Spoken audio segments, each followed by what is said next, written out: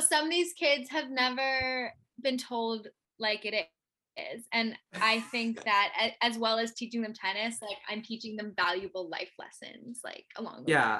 I believe at some point during your development, you have to be told you're bad at something like to your face. Whether that's true or not. Oh my gosh, I also do that as well. Like the kids I like, the kids I don't like. I think it's funnier when I tell the kids I don't like that they're bad at tennis. I'm like Caroline, you are not good enough to be talking to me like that. Like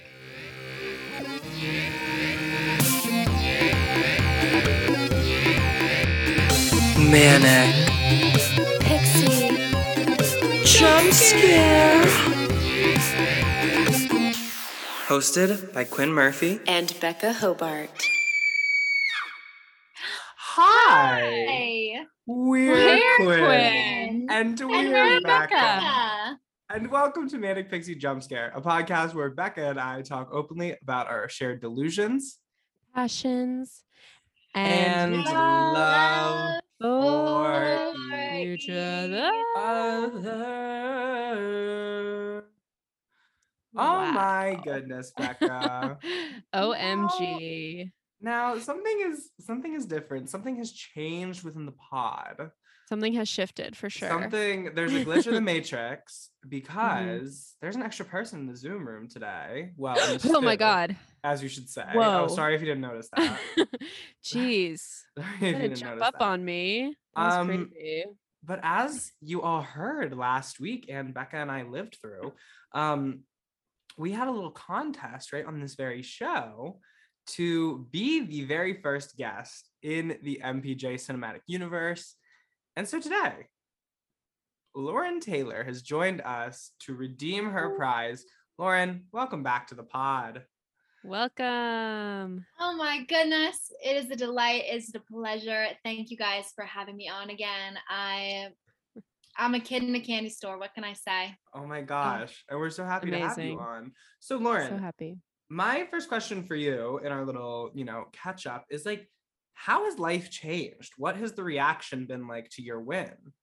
Do people think you were the rightful winner of the trivia contest? Do they think the fix was in? What are the streets saying in your view? Well, there was a pretty disturbing Reddit thread that popped up after my win that actually they said I cheated. They said I lied. They said that Nan actually should have ended up with 20 points because of a technicality in the rule book. I've had to go to therapy twice this week because of this Reddit thread. Wow. Oh my gosh. Wow. But all of my intimates have been very supportive of me. Oh, that's great. Good. And that's what matters. Yeah. I mean, I take issue with the thread just in the fact that it seems like it's some insinuation that me and Quinn are somehow wrong, which has never, ever been the case. That's not allowed. Unless we acknowledge it ourselves because we're trying to grow. But But listeners are not allowed to acknowledge our wrongdoing. Mm-hmm. Yeah. So, wow. So that's a little weird. Also, Becca and I think we're running a steel trap production over here. Turns out someone leaked the rule book on our watch because how are they referring to this rule book that we in no way publicize? I didn't even know what the rest of the rules were. I made the rules and I didn't even know what the rest of the rules were. I don't know what kind of math they're doing, but crazy. I don't know. At the end of the day, you're here and Nan's not. Mm-hmm. Whoa. JK. Nan's getting her spotlight on the social media channels where she is being used as the Contemporary Days Aesop's fable. Actually the Contemporary Days Odyssey, because Odysseus, his whole thing was being hubristic, and so yeah. Okay. But yeah, so Lauren, what has been going on in your life outside of MPJ since that episode happened? Anything you want to catch up your new adoring fans on? To be honest, it's kind of been a flop of a week. Okay. And that's okay because when there's a flop, there's a redemption. Yes. And that just tells me that this week is going to be so much better. For every flop, there is an equal and opposite sleigh. Yes. That's the law of thermodynamics. So, so stay tuned. And that is all I will say about my flop of the week. Okay. Oh, awesome. Love that so much. I think astrology also agrees with you. It's been tough. Some planets are not aligning this week, but last week seems to be cleared up though. So yeah, I felt that very much as well. I think things are I've definitely been feeling some resistance in my life as well. And so yeah, Becca, what is going on with you this week? What has been going on since last we spoke to this lovely audience we have?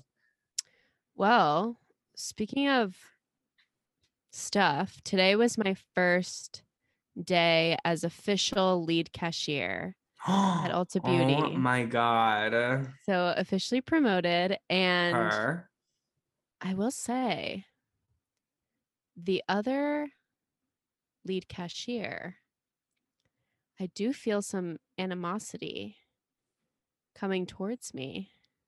It's such a below deck situation. Not the workplace drama. I know. And one of my managers pulled me aside recently, was like, just watch out for people who are gonna like not like you anymore. And I was like, wow. So it's like that. And I'm just not a person who can really deal with being not liked. I'm trying to. But in this case, I do feel myself also just leaning into that, like not liking her.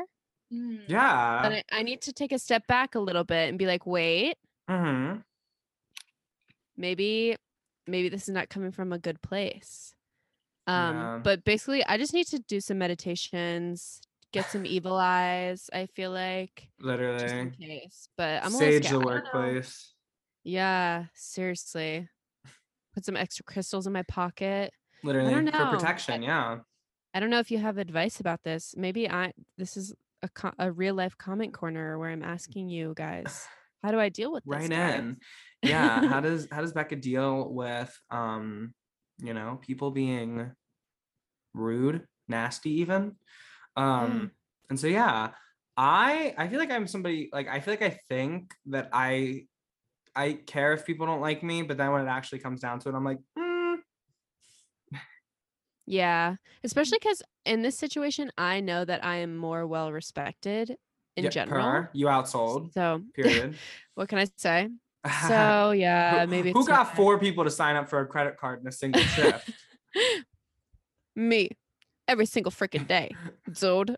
Yeah, Becca's opening new lines of credit every day. Yeah. I think it's important to, in life,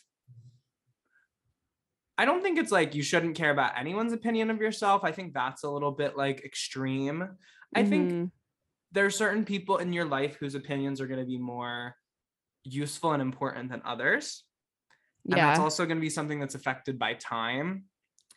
And so, like, obviously being friends with like Becca, I very much like your opinion means a lot to me. Lauren, you're someone I've just met off the street virtually. And so like, we're working towards that in our relationship.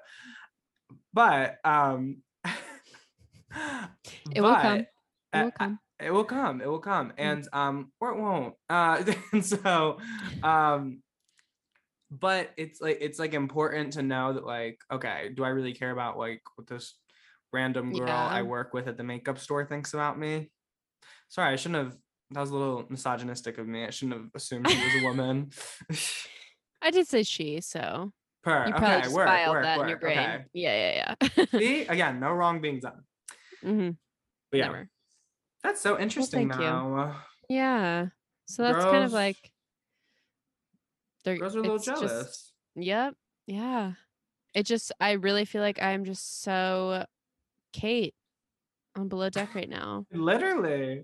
No, because you're just trying to manage to the best of your abilities and people are hating on you for that. Yeah. And have a little laugh. Take a little joke every once in a while. Take the piss a little bit.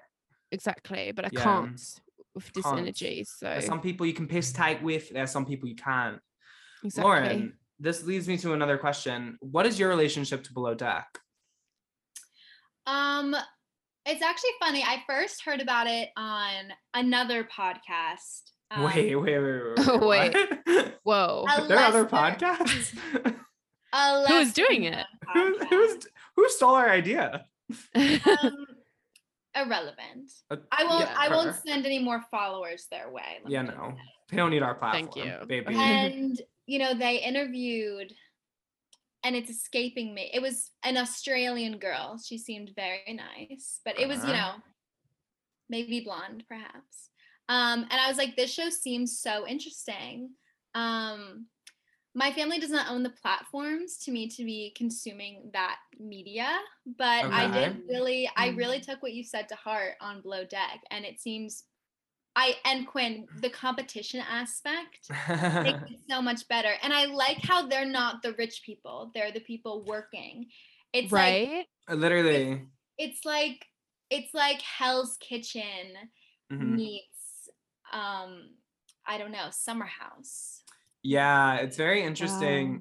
It's very interesting because like Bravo, the network that airs Below Deck, is like also known for like the Housewives franchise, which is like basically just like the exact opposite. Yeah. In fact, Housewives have like come on and like been like the charter guests.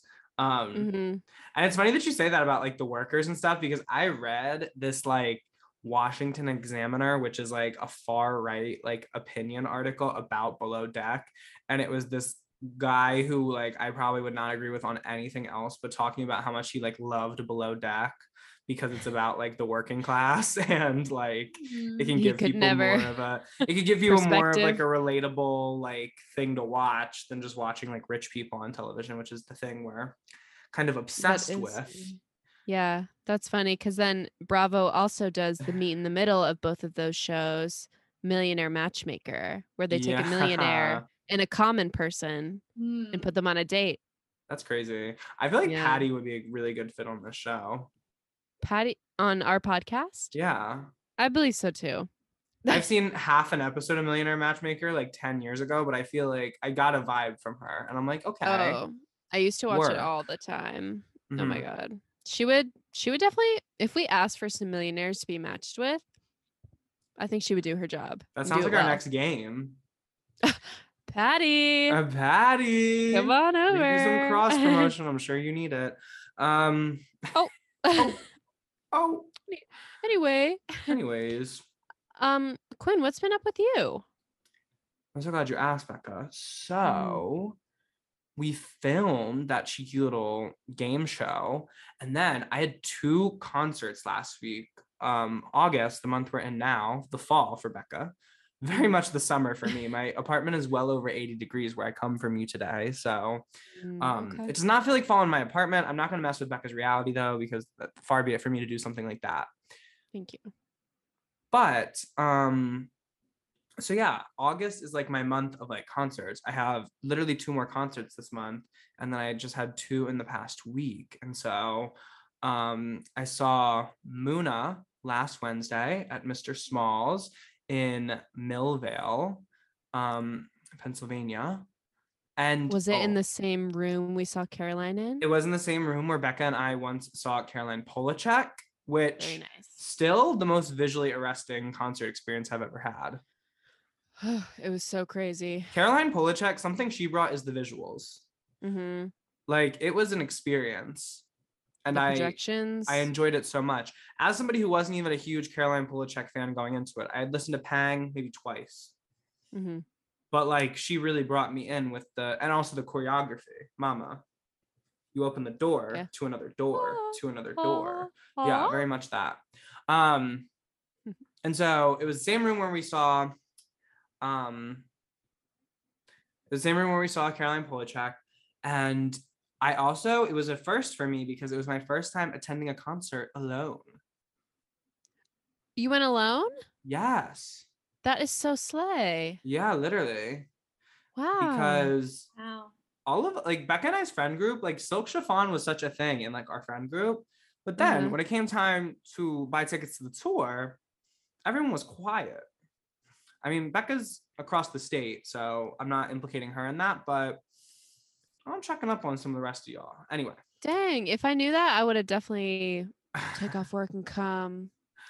It was an amazing show. It was such a good show. Like first of all, I'm wearing the literal campus outfit I think I've ever worn. You look so good. You look so good. You can go to my TikTok for a little full look book. But these are some pieces I've been sitting on for a while. I bought these at least a month and a half ago. And I was like, I don't know where I'm gonna wear these. One of them are like, my pants were pink, not quite hot pink, but like a nice bright bright pink.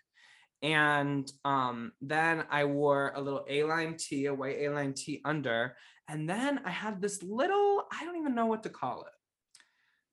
It's like a shirt, but kind of a scarf, but kind of, a lot of different things. It was a poncho. Yeah, it was very poncho-y as well. But like, you couldn't just wear this. Like, you couldn't just wear it. Like, it was a layer. And so it's funny because like almost everything I was wearing was marketed to like middle-aged women at one point. But I said, you know what? Actually, I'm gonna take this for me. You made it your own. I made it my own. And so yeah. So I got a lot of compliments on my outfit, which was really nice. Oh, I have a necklace that says Angel, and I was buying merch before the show, as I'm wont to do. I'm actually wearing my Muna Made Me Gay shirt. Cute. And the merch girl, whose name I believe was Kelsey, I go up to her and I'm like purchasing the shirts. I'm taking my form of electronic payment out. And she goes, "What does your necklace say?" And I say, "Oh, it says Angel." And she goes, "Is that your name?" And I say, "No, unfortunately." Or not unfortunately, I really like my name. But then she was like, "Well, I think you're an angel." And I was like, "Wow, Kelsey." Aww. And so yeah, that was a really beautiful way to start the night. And then I'm about to put y'all on. Their opener was this girl named Jensen McCrae, who literally walked out. I thought she was like a stagehand or like a technician or something, like setting up for the opener. She just walks out and she's just like this like early 20s girl with her little guitar, and she's like, "Hey guys, I'm gonna play some songs for you." Opens her mouth, most beautiful voice I may have ever heard in my life, like live. Think of her. Oh yeah, wait, I follow her on TikTok. She has such good she's an amazing lyricist. Yes. And so I'd never heard of her. She has literally one of the best live vocals I've ever heard. Like a beautiful, beautiful voice. Yeah, and so that was really fun because now and I love an opener. I love seeing an opener. Which I'm gonna contradict in just a minute, but I do love seeing an opener. I love learning about the new talent. But then Muna comes out, and it was one of those moments where like you think you're gonna like something, you're like, okay, I bought a ticket to this show, like I'm gonna enjoy it. But like I didn't know just how much like it would mean to me to like be there, and how fucking fun it was like to just like be in the audience. Yeah. Like at one point in the set, spoilers for the set for all of those who don't want to be, spoiled and stuff like that. They did Stay Away from their second album, Saves the World, which is a song I've been bumping to for literal years at this point. And like when they did that song, I was screaming every word. I was like, and it was just, it just had an effect on me that I wasn't even knowing it was gonna have. Wow. Yeah. And it was so hot. They were like, they had to like be in the middle of the concert, like, okay, guys. The venue literally put out like buckets of like water, like buckets of like ice water and like free cups and stuff. And they were like, because it was so hot, even with like the air conditioning on. They were like, "So guys, we think this is our sweatiest show ever tonight. So like, please take care of yourselves. Please take care of each other. If people are like in the crowd struggling, like let people through," all that kind of stuff. Yeah. And yeah, but then they were also like, "Okay, fuckers, dance." Like they very much wanted us to dance. Do both. Also, all three of them were so hot. They're so hot. All three of them as a collective. I don't know if you like, I think they're all so like, they truly have a queer presentation, and like truly like there's androgyny going on, there's femme, there's masc, all at different points kind of coexisting. And so I feel like no matter what like orientation you are, you can't go to a Muna show without being like turned on. It was one of the sexiest experiences I've ever had. Yeah. And also we need to talk about something Becca always talks about is the fact that she had a connection with Katie Gavin, who is the lead singer of Muna, when she saw them open for Phoebe Bridgers. And I similarly felt like I had a connection with Katie Gavin. Were you by the front? I was okay, like a good, I'm very tall, so I imagine I stick out. And so I was like right next to the door where you walk in. Gotcha. Like I was kind of over a little bit. I had a nice view of the stage though. I planned to get there earlier than I did because I didn't want to be near the front, but such is life, you know. But I was still very close and I still got to see everything. And yeah, Katie Gavin, I don't know if it's that she just has je ne sais quoi as a performer that makes you feel connected to her as an audience member. That's a possibility, but what I think is even more possible is that she's just drawn to energies like mine and Becca. It's entirely possible. Yeah. Yeah, because I similarly felt very connected to her. Yeah, I'm not surprised that she would be attracted, fall in love with either and both of us. Yeah. So the Moonisode of MPJ, that would be like a dream. But yeah, if we had all of them. But yeah. Also, the song Home by Now is my favorite song on Muna. I'm ready to come publicly with that. It was just a song that I was listening to a lot, and then when they did it at the concert, I was like, oh, this is like the most fun I've had in a while. Okay, fun. Just dancing to it and jumping, and it was a fun show. Wow. And then 2 days later, who do I see but Charlie XCX? Yeah. For the second time on this tour, because So Nice had to do it twice. Did I buy these tickets before I even went and saw the first one? That's very possible. But last time I did see Charlie XCX, I don't know if we've talked about this on the pod, but I did have a sprained ankle. Yeah.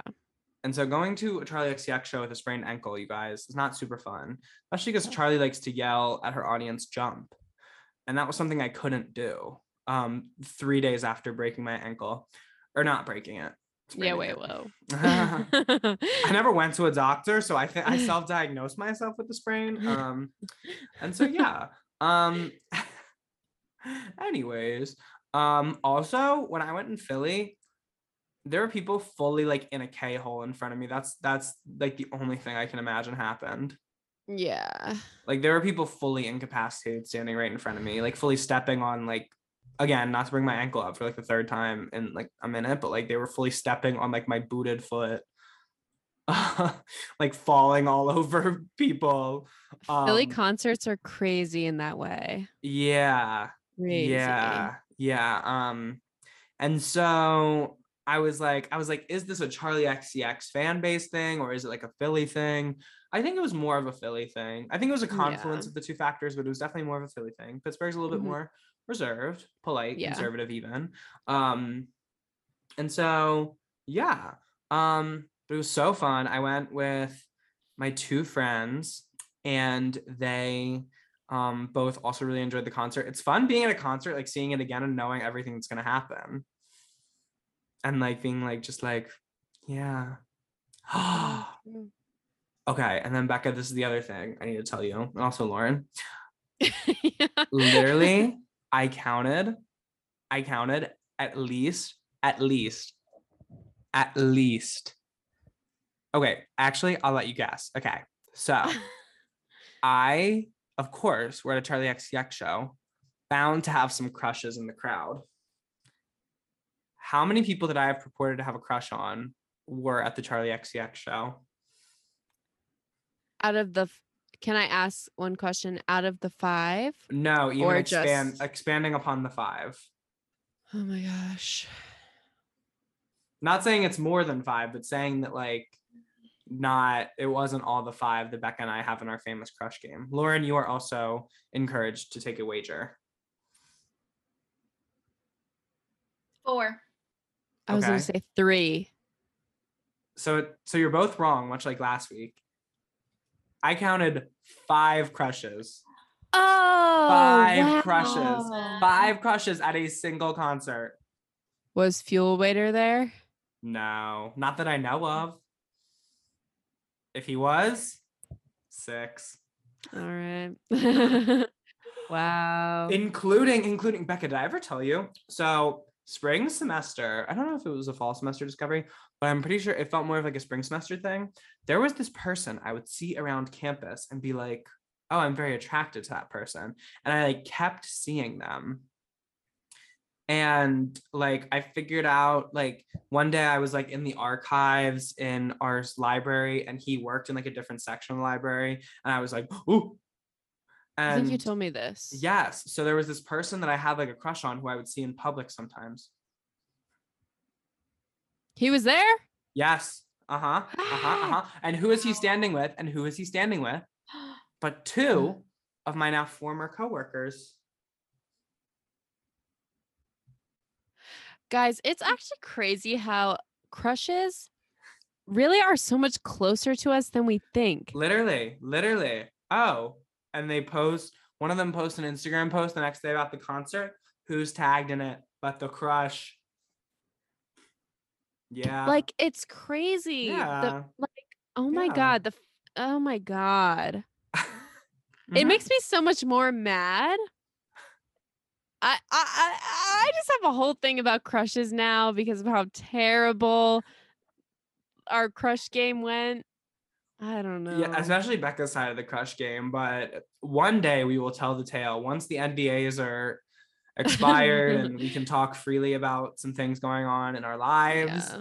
Becca and I will tell the story of the crush game. And let me tell you all, it is a harrowing tale. I was not even for me, just on Becca's end, really. Like, no, you were doing great. Actually, I did pretty good. I feel it could not have gone worse. I believe. I don't think you failed. I think there were just universal factors setting you up to lose. Fate just absolutely had it out for me. Yeah.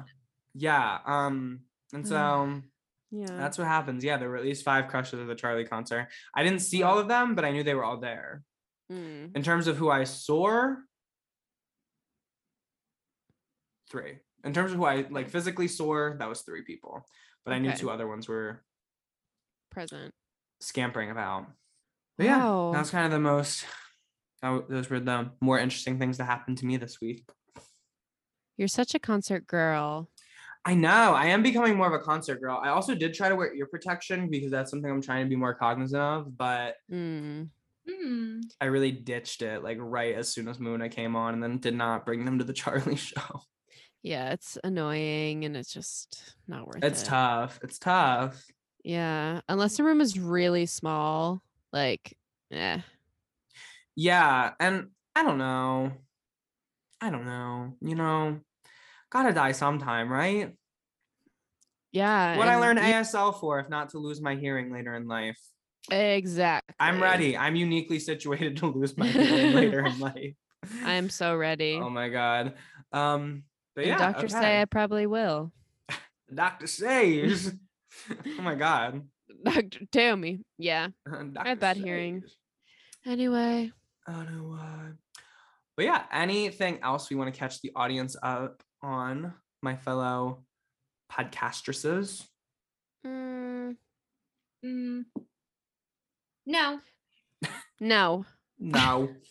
Okay. No. What is it? America has a problem. No. But yeah, so with that being said, we're nice and caught up.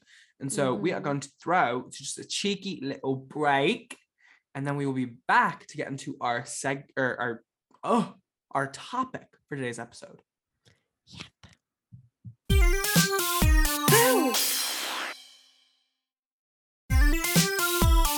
Guys, I'm scared. Oh my God. And we're back. We're back.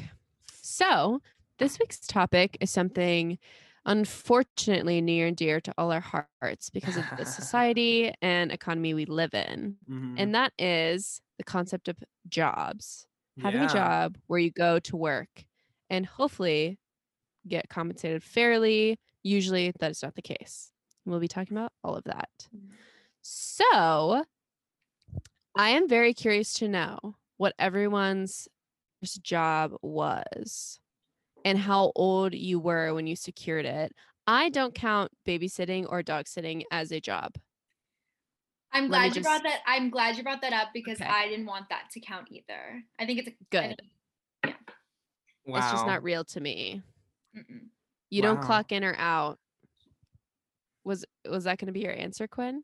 I mean, well, it was going to be part of my answer because that was kind of like the first thing I did for like money as dog sit.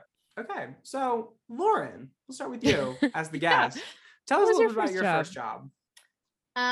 So I guess my first real job.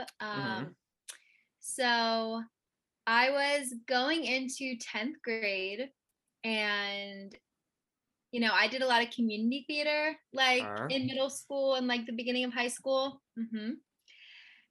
And there were a few of these girls who worked at this princess party company where they would dress up as princesses and go and sing. And I was like, I needed to have that job. So I got a contact from one of the girls I was friends with, and I auditioned. And pretty loose audition, I'm not gonna lie. That was my next question. I got the gig. She said, I'm like, what's the process? Oh my gosh, she said, so I sang a few songs and she was like, okay, great. Do you think you could wax your eyebrows? In the most loving way possible. They look fine now for the visual audience right now. My eyebrows are pretty thick and beautiful. Lauren does have beautiful eyebrows. They Very used nice. To be twice as thick. Oh, okay. Like they look like I filled them in a la 2016. Oh yeah. But I didn't fill them in. So they were just like that. And it was getting to the point in my life where like I was getting my eyebrows waxed, I just wasn't getting them thinned. And just like that, I got the job. And I've actually once in a while, like I will still do parties for this company. They're really fun. They're anywhere from like a half an hour to an hour and a half. I go, I get dressed up, I sing, I take pictures. I'm also quite the comedian when I'm doing these parties. The last party I was in, they were like, I was playing and they were like, oh, sorry if that's copyrighted. You can take that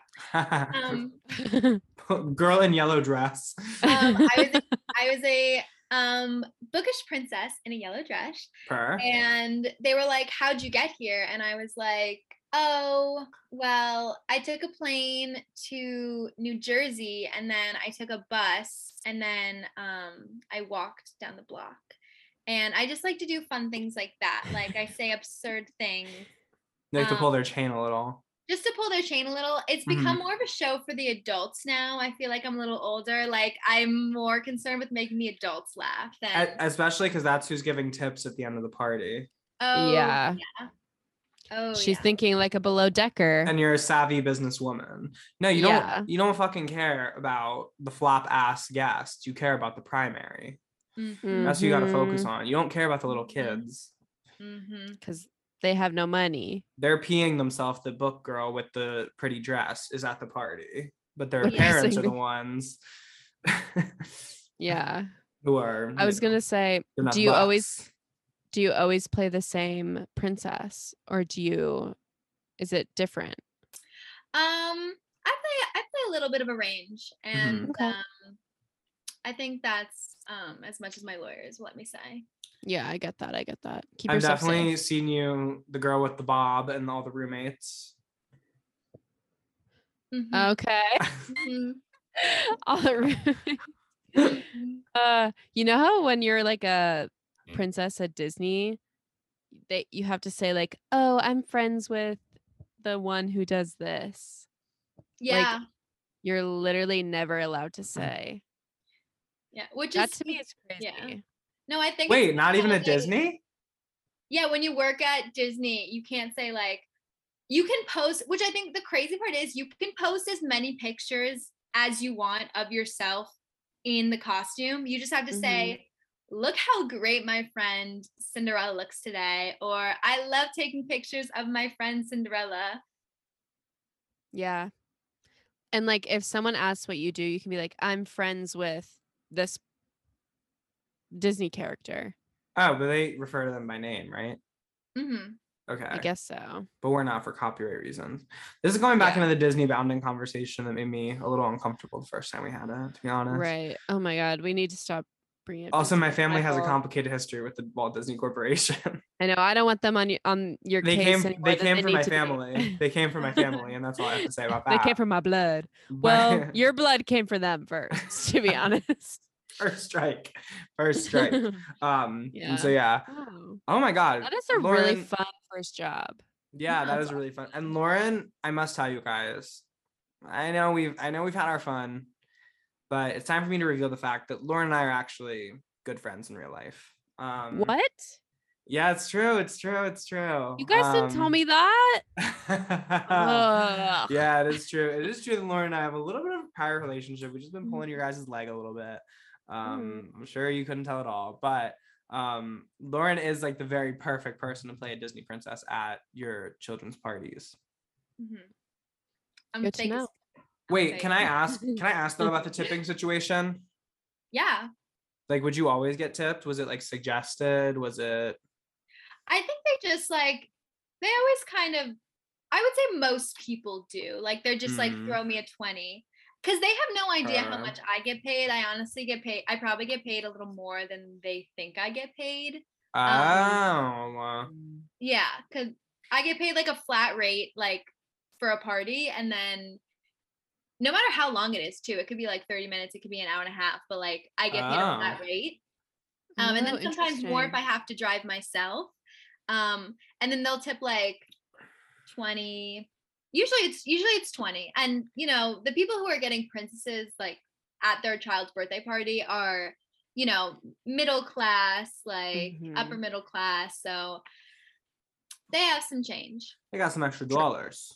Drive yourself, like the alternative is that the company drives you? The pumpkin? Yeah. So the carriage, sorry. Well, especially when I first started out, I didn't have my license. So my boss also does like amazing like face paint work.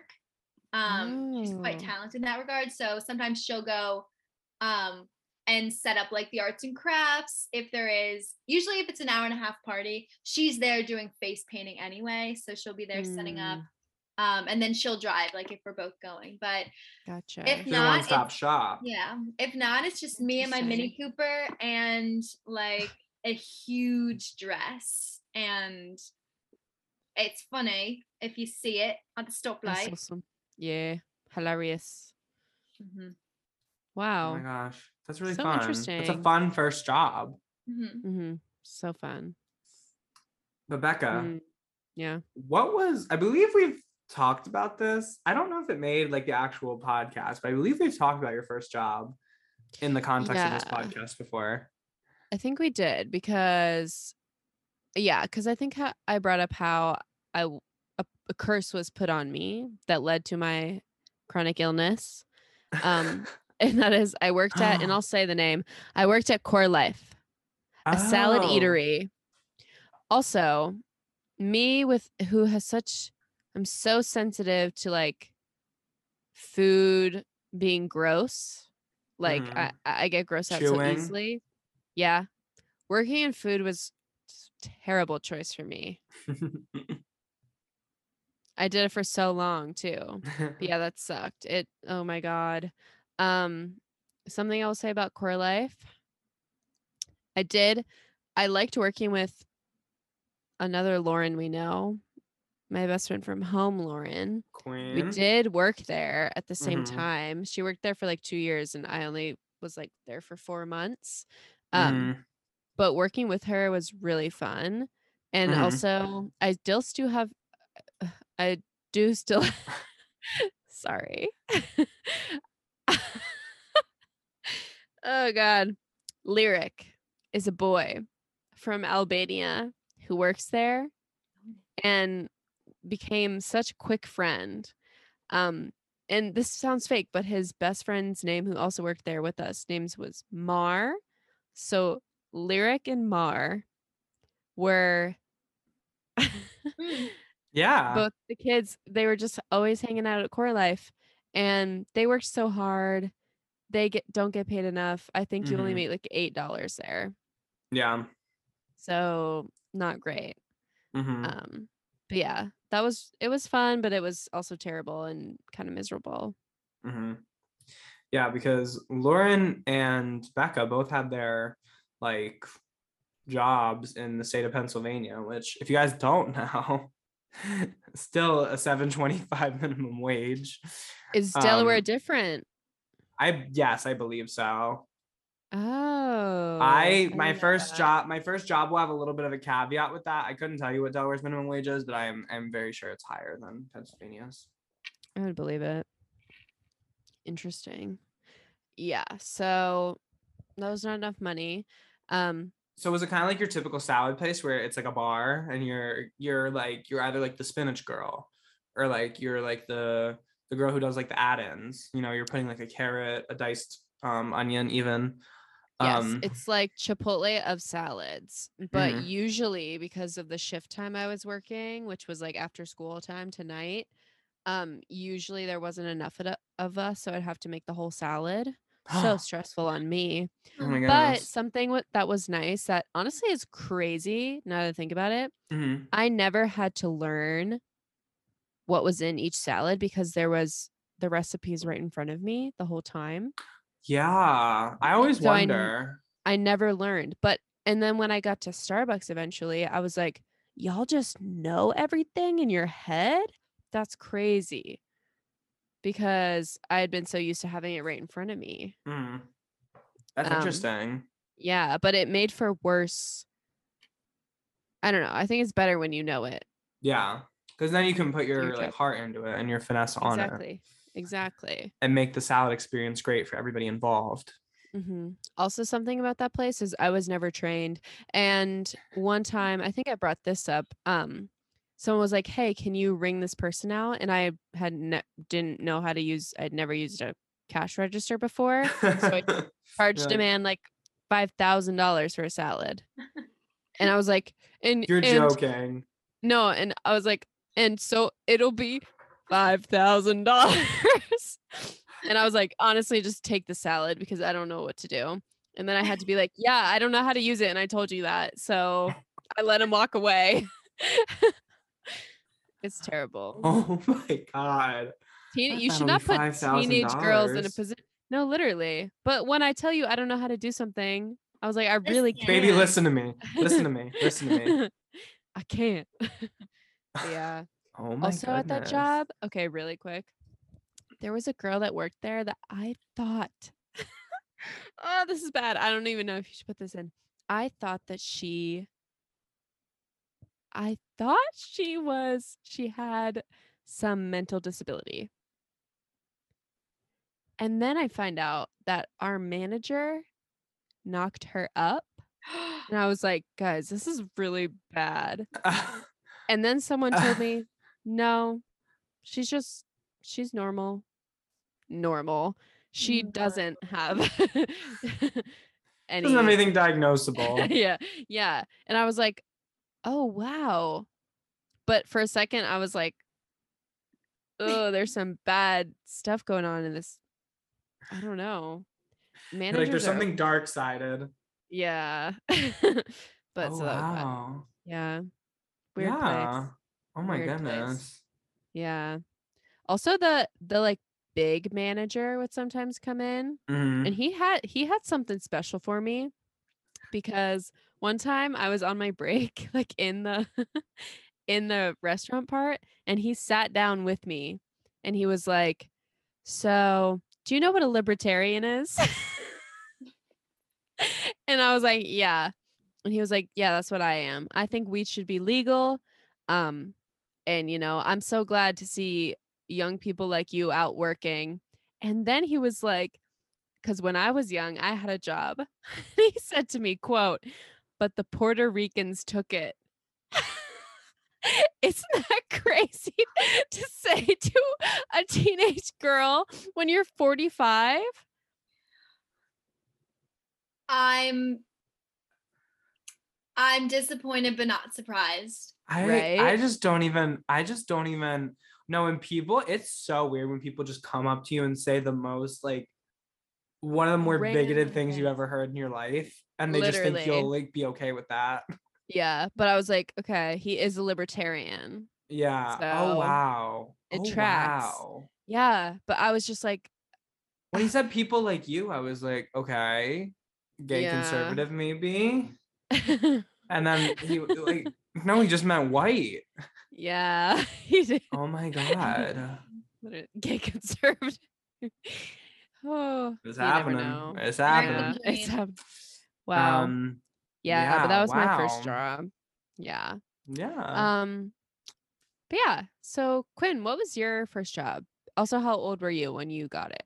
My first job, so we established that dog sitting does not count as real labor. And so that was kind of how I made some like money on the side during high school.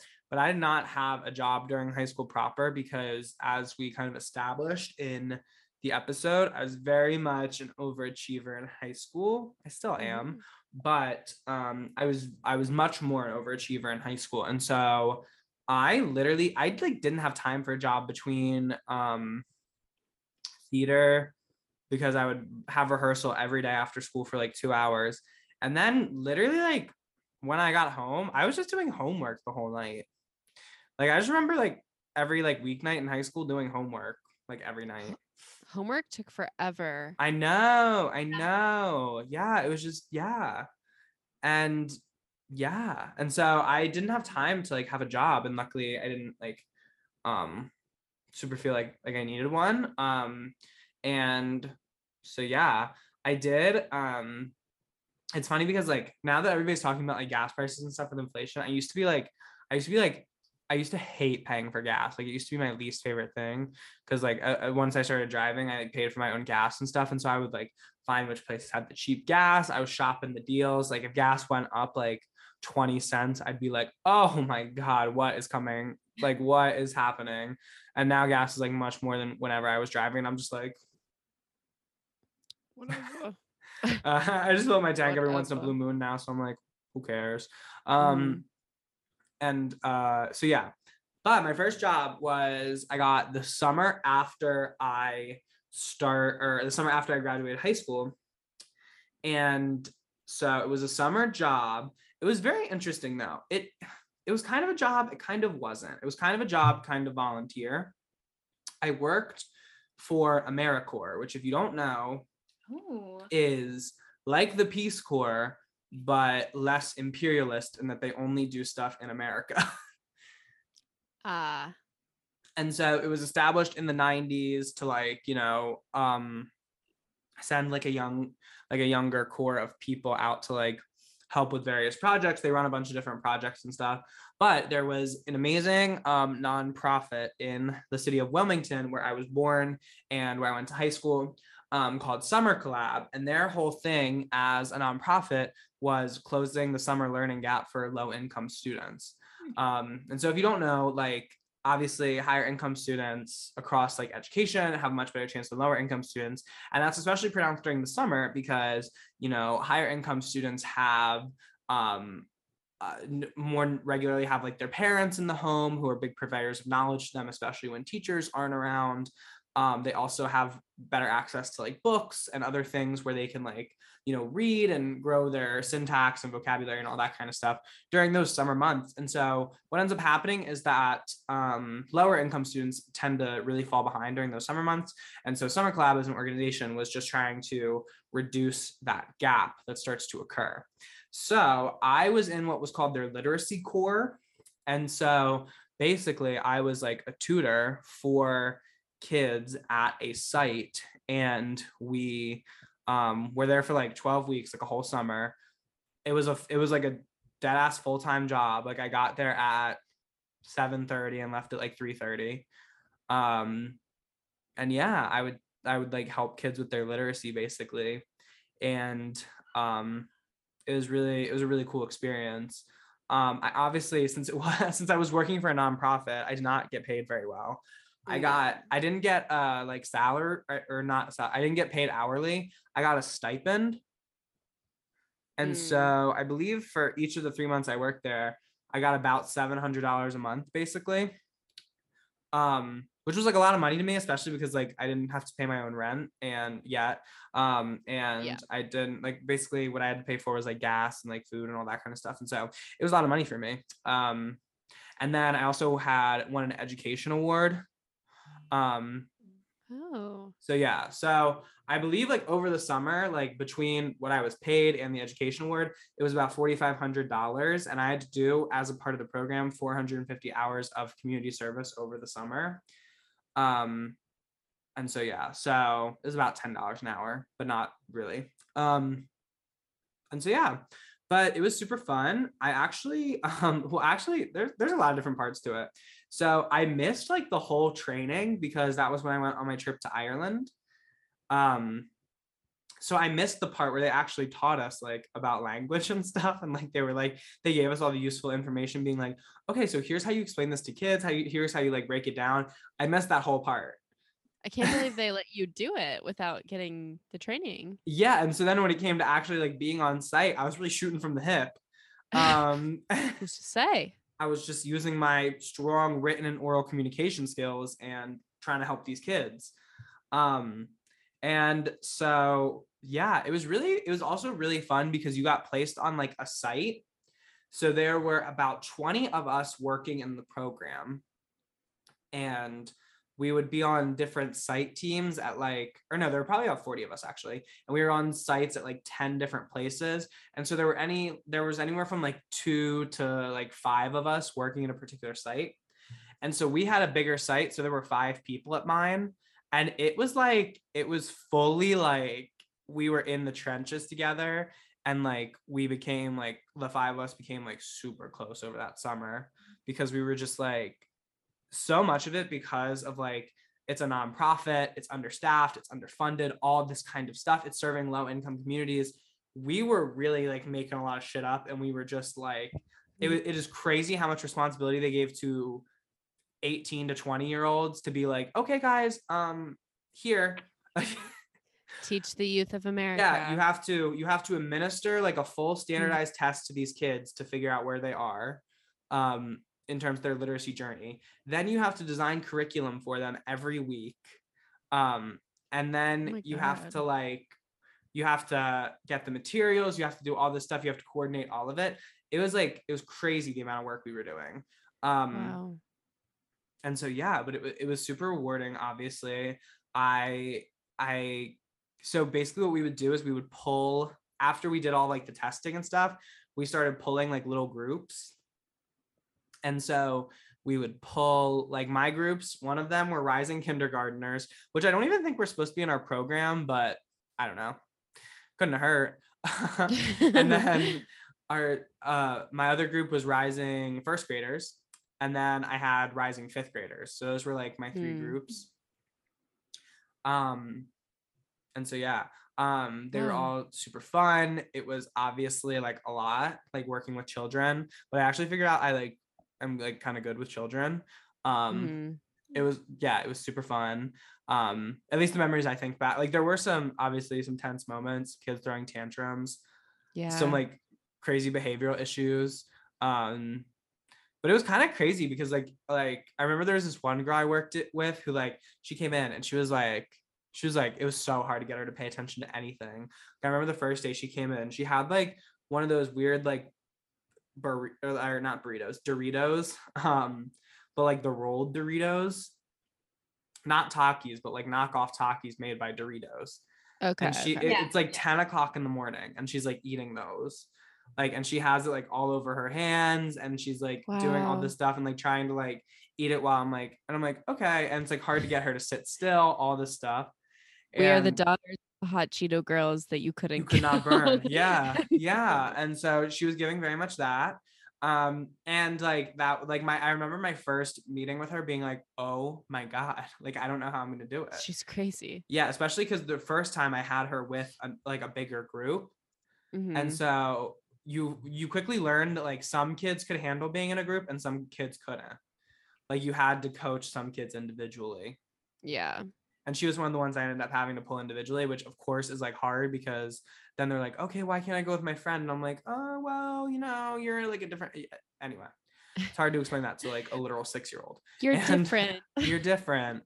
But literally by like the time we like ended like the summer, she listened to me. She like trusted me. She had like we had like a good little relationship. Like it was just so like it was a really powerful experience. Like understanding how you could like build trust with these kids.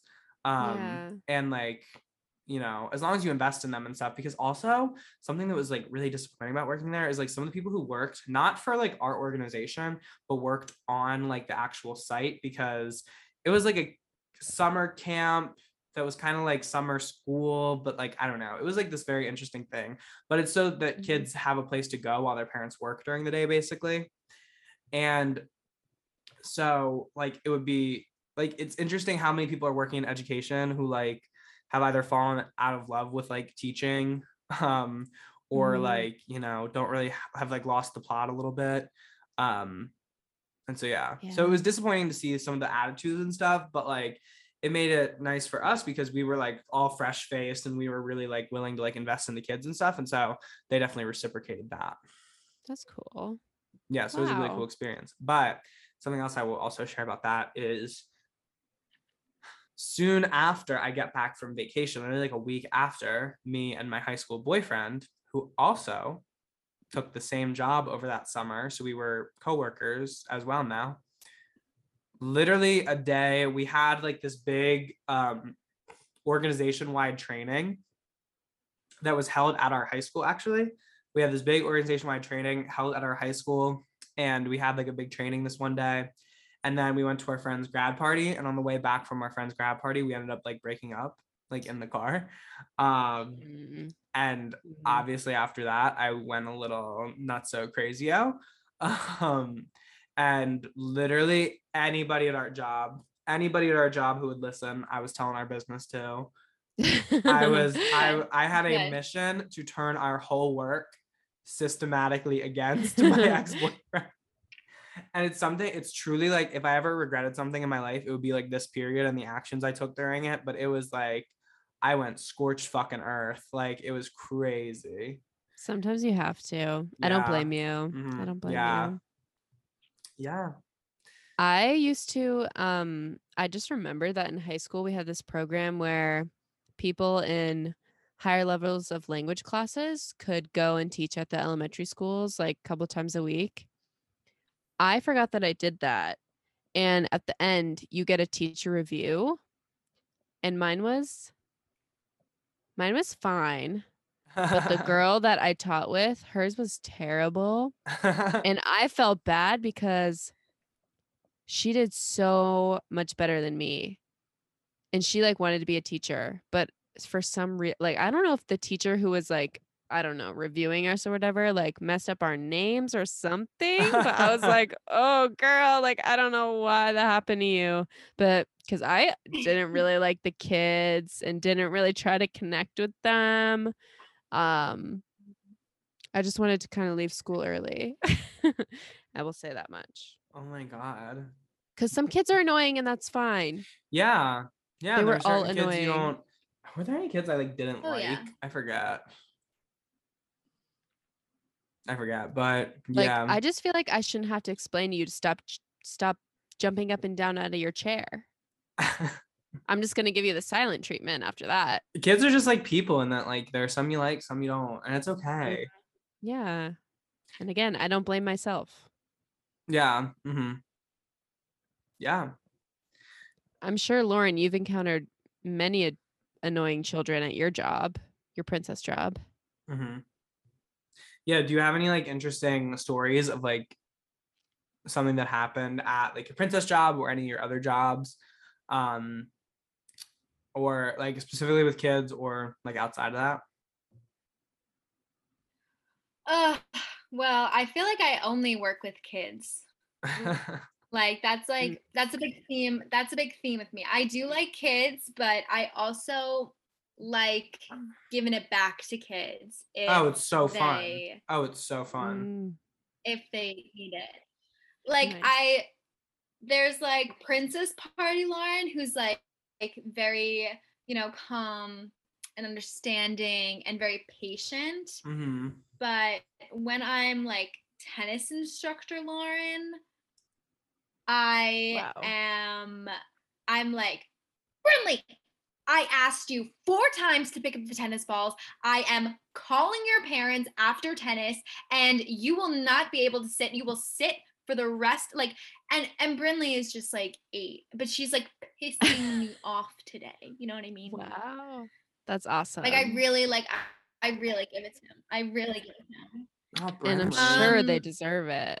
I love that. Oh my God. No, but they do. Like, I just like go like I just like just am constantly just like screaming at them, and I love it. Like, I love how I get to like scream at kids, like, and no one's stopping me. Like, that's amazing. Oh my God, Lauren. Wow. Okay, so I guess talk about being a tennis instructor. How'd you get involved with that? Yeah, what is that? Who are you teaching to play tennis? Great question, guys. So my mother is a tennis instructor. She came to this country to be a tennis instructor. She's originally from South Africa, but she came over when she was like 26. Oh. Yeah. Wow. There's actually a lot of South African tennis instructors that come over. Like, I know, like, in our area alone, like, I know like 10 different people in the same boat. Wow. Wow. I should pick up tennis again. That's crazy. I mean, a nice South African. Yeah. Or a mean South African, the way Lauren's talking about her pedagogy when it comes to tennis instruction. Yeah. So I guess it was a bit of nepotism because I work for my mom. I've worked for her, I would say, like, my summer going into junior year. Ever since then, I've been teaching. I really just like to teach the little kids. I'm not big on technique. I like to play, but I like to play for fun. I'm not really interested in making the kids better. I just like to, I like to feed. I like to have fun. As long as I'm having fun, of course. And that's what it's about, ultimately. And I work at a country club, so I think that's why I feel so justified yelling at these kids, because I know they have a much better life than I ever will. You need to expose them. They are so they have, some of these kids have never been told like it is, and I think that as well as teaching them tennis, like, I'm teaching them valuable life lessons, like, along the way. I believe at some point during your development you have to be told you're bad at something, like, to your face, whether that's true or not. Oh my gosh, I also do that as well. Like, the kids I like, the kids I don't like. I think it's funnier when I tell the kids I don't like that they're bad at tennis. I'm like Caroline, you are not good enough to be talking to me like that. Like,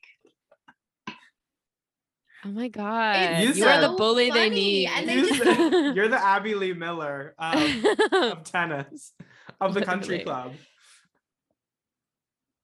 Oh my gosh. But I think they respect that. I think they respect that, like, Jojo. I push them back.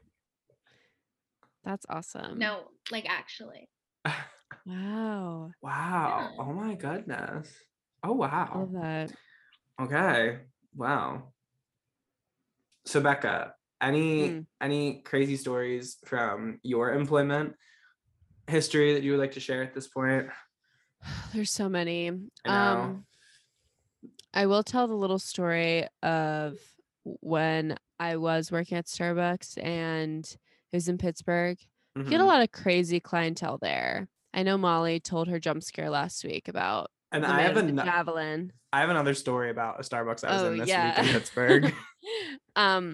Well, one time a man came in probably at 5:45 a.m. Which is 15 minutes after the store opens.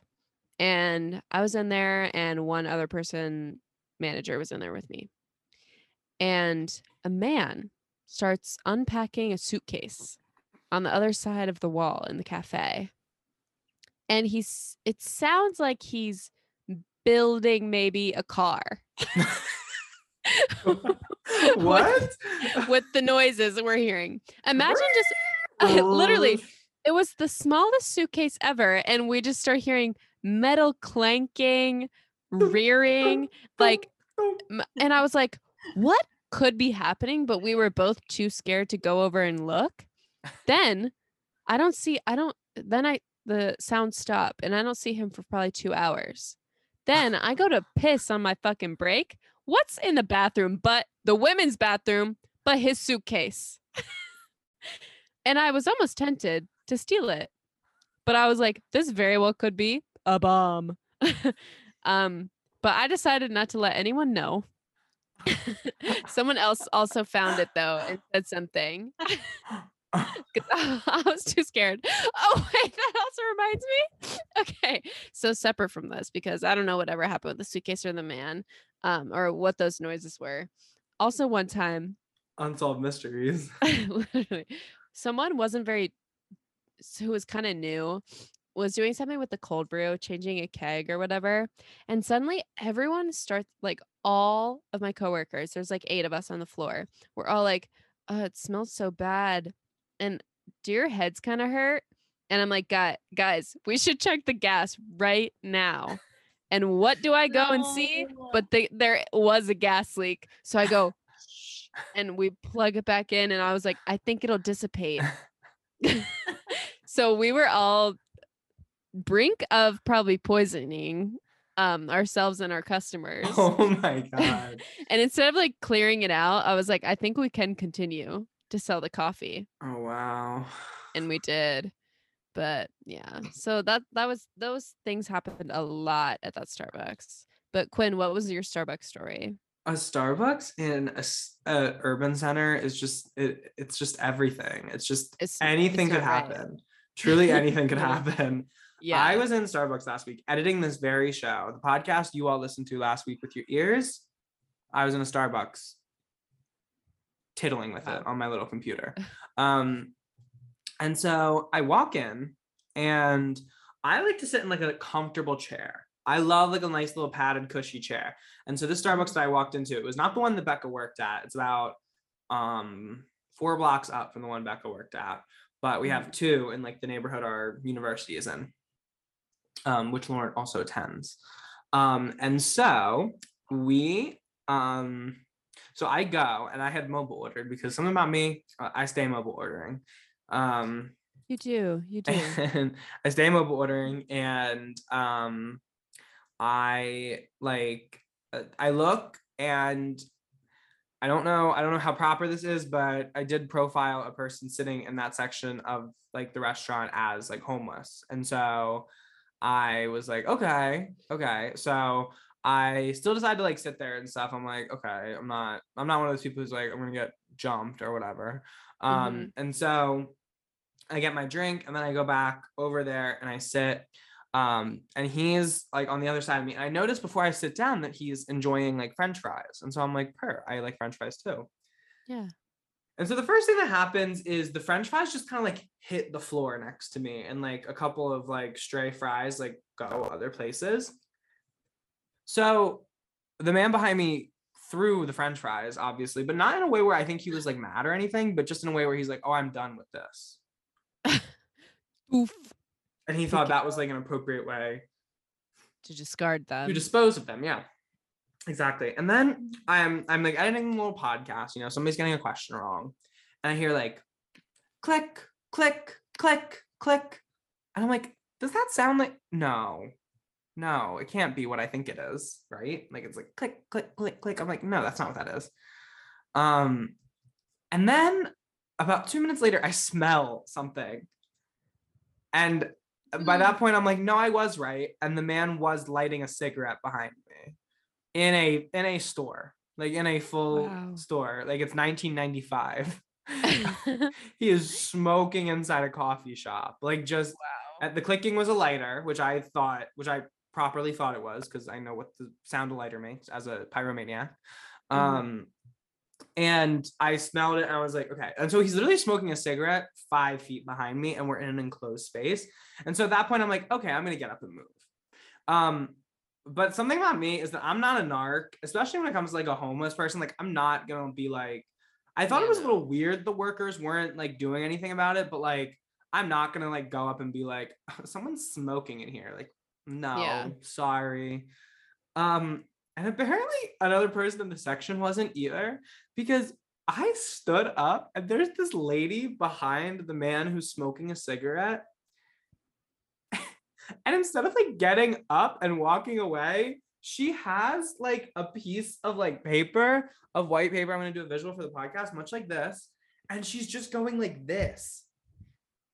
Like airing, like trying to get it away from her. Like literally like just ventilating it out, like not even like getting up and being like, can you stop? Like just like behind him, like wow, that's crazy. And I wanted to laugh so hard because I'm like, of all the solutions, of all the actions you could take to like rectify this is like the one you're gonna. And she's like clearly doing something. Like she has her laptop out. She's like trying to do something, and I'm like, so you're gonna.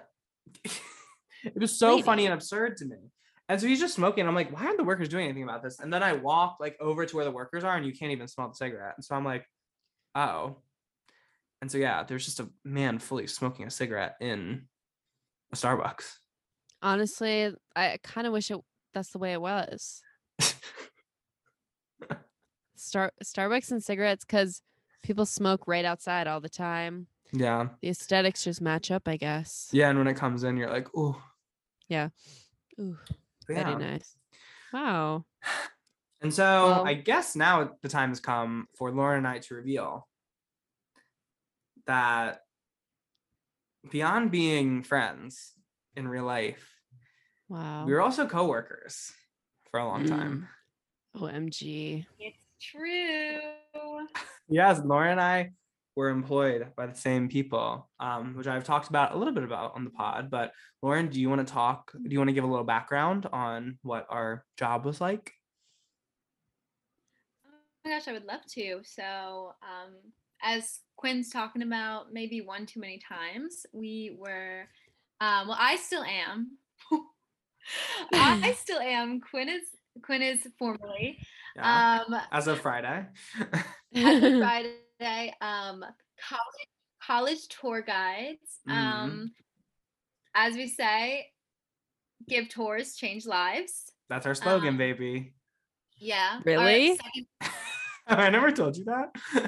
That's crazy that give they make tours, that change claim. Lives, baby. Change tours, give lives. That was the other thing we would say. Okay. Yeah. When we were feeling a little silly. We were so silly. We are the most annoying group of people on that campus. You will, on campus, or that you'll ever meet.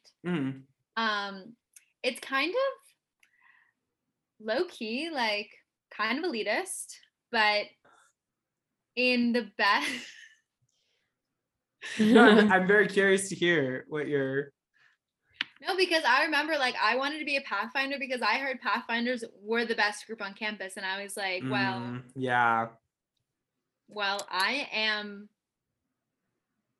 I deserve to be in that group, and I want the rugby. We get a rugby. It's like it's an iconic rugby on our campus. And you just like, oh, there goes a Pathfinder. Like you. Yeah. It's like a celebrity sighting almost. Yeah.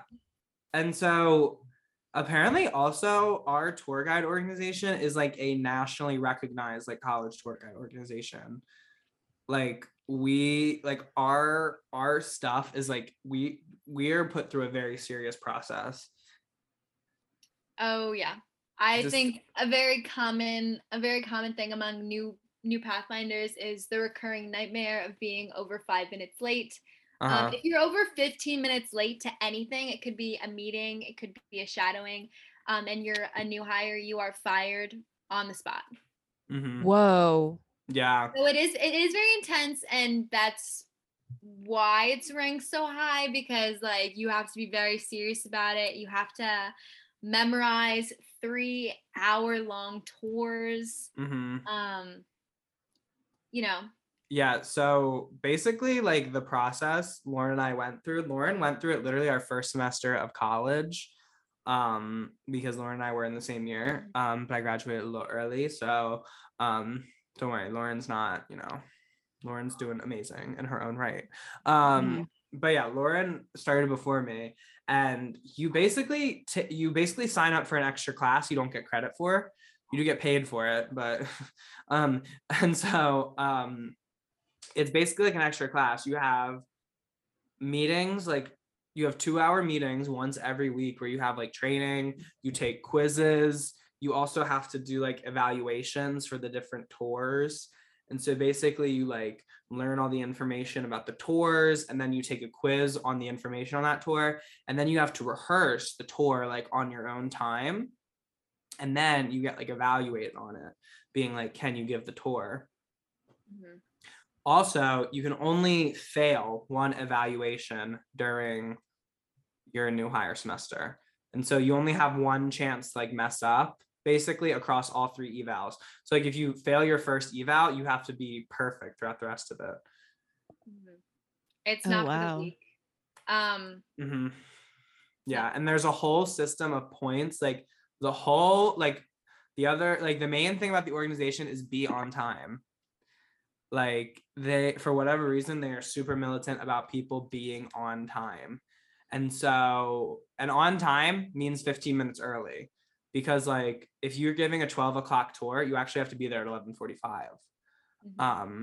And that's like actually when your tour starts, or not when your tour starts, but like it could be when your tour starts, depending on, people showing up and all that kind of stuff. And there's a lot that goes into it, but yeah. And so like Lauren said, depending on so like as like a seasoned tour guide, like you make it through your training semester, you can accumulate 30, they're called disciplinary points. You can accumulate 30 points throughout your whole time as like a Pathfinder. And there are ways to like work them off and stuff, but if you hit 30, you get dismissed or fired. Yeah. And when you're a new hire, like Lauren said, so during your first semester, you only have 10 points. And so if you're 15 minutes late to something, you're done. That's like if you 10 wake up, points. Yeah. It's 15. It's 15 points. Oh my God.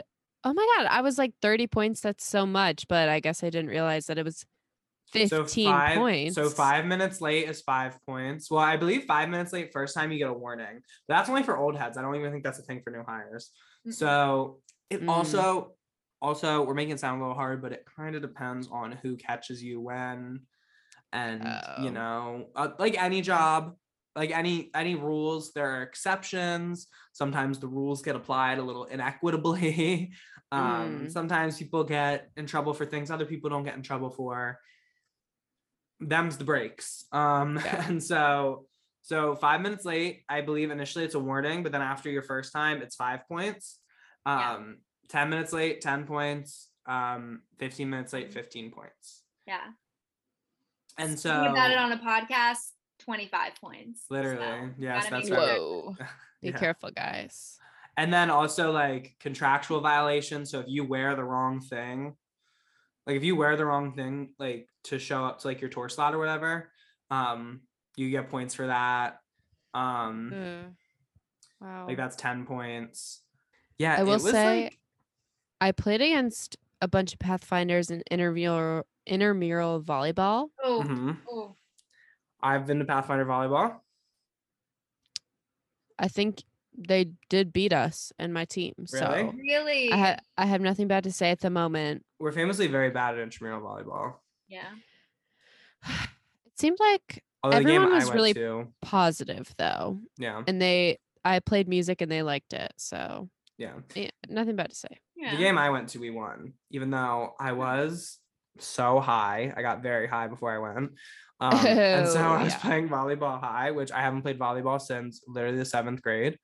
And I was doing like so bad, and there were like 3 or 4 like straight white men on my team, and so they take sports very seriously.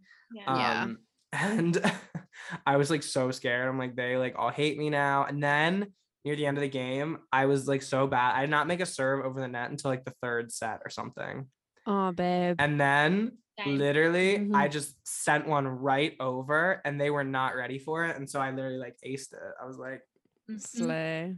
y'all can't take me right now. Like, it took me a little while to warm up, but once I got there, I got a couple points for the team, were and we did there. end up winning the game. And so yeah. Nice. Yeah. My favorite part about working for Pathfinders was 100% the people. I really enjoyed getting to know everybody in the organization. Mm. And yeah, I don't think people know like how much goes into like being in like the college tour guide organization we were in, because there's also like all these crazy like stuff. Like, there's special, like there's your regular tour days where you give like regular tours of campus, and there's what's called program days. So that's either when like admitted students are coming, or when people can take like a more in-depth look at the campus. And so you have to have like special tours, special dress codes, all this kind of stuff for those days as well. And so yeah. I do have a question. Yes. Is it explicitly, or do they ever talk about you guys hooking up with your tourees?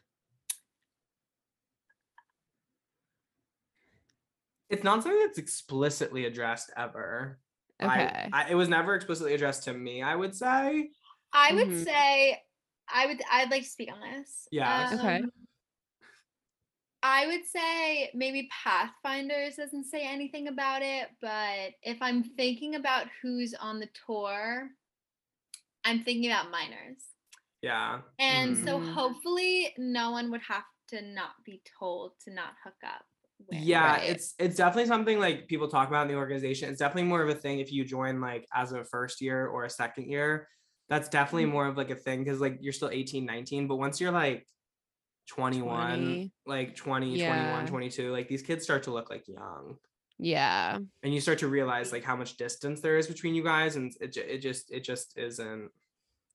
Well, that's what I found interesting. So when I took my pit tour my summer of junior year, and then my freshman year, I almost hooked up with the Pathfinder I had, which obviously it's different because it's not like he gave the tour then, but like I was like, that's so funny, because I feel like that would have been really weird like 2 years ago. But it didn't come to fruition. Can you give us a name? Yeah, here, I'll type it in the chat. Oh my God. He would have been older than you guys. I don't know if you would have ever. Maybe we know him though. Interesting. Do you know a last name? No. What did he look like? Can you like describe him? Like, he looks like every other dude. Brown hair, sort of a beard. Do you know who I'm talking about? I like have a suspicion. I have like a sneaking suspicion. Okay. Yeah. Oh my God. Wait. Never happened though, so. Oh my God. No, I'm oh my God. I need to text somebody right now about that actually. Okay. He was probably a senior when I was a freshman. Or senior when you were a freshman. Yeah. It sounds extremely familiar. Oh wait, I do have a wait, no, I don't. If it's who I think it is, that's gonna be fully crazy. Anyway. Whoa, okay. Keep me updated. Yeah, oh my God, I'm getting connected with my sources as we speak. Wow. Okay. And so yeah, Lauren, do you have any like fun stories from shenanigans that have happened like while you were at work? Any like horror stories or anything like that on the job as a college tour guide? Honestly, nothing too crazy. I really love giving tours. I always have like I always forget how much like every time I don't give a tour for a while, I always forget like how much I actually like doing it. Like I treat it as my stand-up. I like to get to know the families. It's my one-woman show. I will say though, and this is a humble brag, but I had these two girls on my tour. They didn't know each other. They randomly ended up on my tour. And I asked what other, it was only them two and their parents. And I asked like, oh, what other colleges are you looking at? And they said, with one girl was like, oh, like I got into Duke and Harvard and Johns Hopkins. And the other girl was like, oh yeah, I got into like Columbia and she was like, oh, but I got up like they're like, oh, but we got full rides from Pitt, so we're checking it out. And I was kind of like, I honestly felt like a little defeated. Like I think Pitt's the best place in the world, but like I didn't think I could compete with all those other schools. Lo and behold, I come into work the next day and one of the girls is in the lobby. She had just committed to Pitt. Oh my God. I got a girl to turn down Ivy League schools. That is crazy. Because of my award-winning tour. Literally. Wow. No, a full ride is like a crazy thing to turn away from, actually. No, well, I would just. No, well. Actually, Ellen, that's not the truth. I don't think she was factoring that in when she committed. So. Yeah, no, yeah, but like just if I were in her shoes, like obviously, but. Yeah. One's actually, it's been happening a lot lately. It felt because I just worked the summer and it felt like a lot of people were getting tipped. So I think technically we're not supposed to accept the tips. However, something else about being a tour guide, especially at Pitt, we are not paid well. I'll say that I said that to a lot of people during my time there. And so, yeah, we did get a pay raise while I was there, and people do credit me with kind of getting us a pay raise because last summer I did start talking to people about unionizing. I was trying to start a labor movement. I was trying to start a labor movement work. No, and I didn't even think it at first, but then people were like, Quinn, I was like literally like you, like after we got the pay raise, because like you would just complain about it a lot. And like, because people were like, nice. I think they're like legitimately scared. And I was like, oh my God, me being powerful anyway. So anyway, so we don't get paid super well. So, but it's not, I feel like it's the exact opposite of Lauren in that, well, I don't know, because I feel like it's the opposite of Lauren in that like people who think we do get paid probably think we get paid like a good amount of money to do our jobs, when that is just not the case. Especially for the amount of work we put into it, like we do not get paid a good amount of money. And so one time last summer, I was giving a tour and we get to the end of the tour. I'm like ending it. I'm like, thank you, everybody. And this family like stopped me and was asking me questions at the end of the tour, as is pretty normal. And then as I'm about to go, the dad's like, oh, and this is for you, but he like sticks out his hand and like is like gonna shake my hand. So I like go to shake his hand and I feel a little piece of paper in it. And I'm like, oh, who's that? It's happening.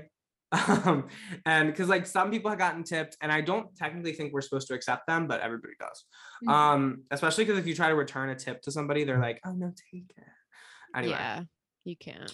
And so I put my hand in, he shakes, and I take the bill out, and they're like, and the mom's like, oh, you can go and like buy yourself coffee with that or something like that. And I was like, oh my goodness, you guys, thank you so much. This is amazing. Like, I can't believe this.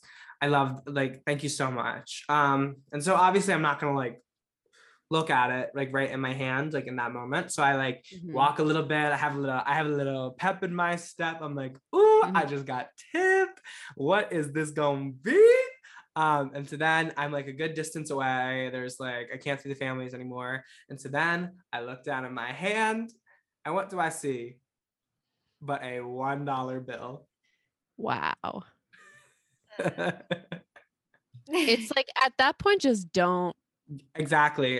I was talking to this girl who is a fellow Pathfinder, and she was talking about how she got an internship, and apparently the pay for the internship is literally $250 an hour.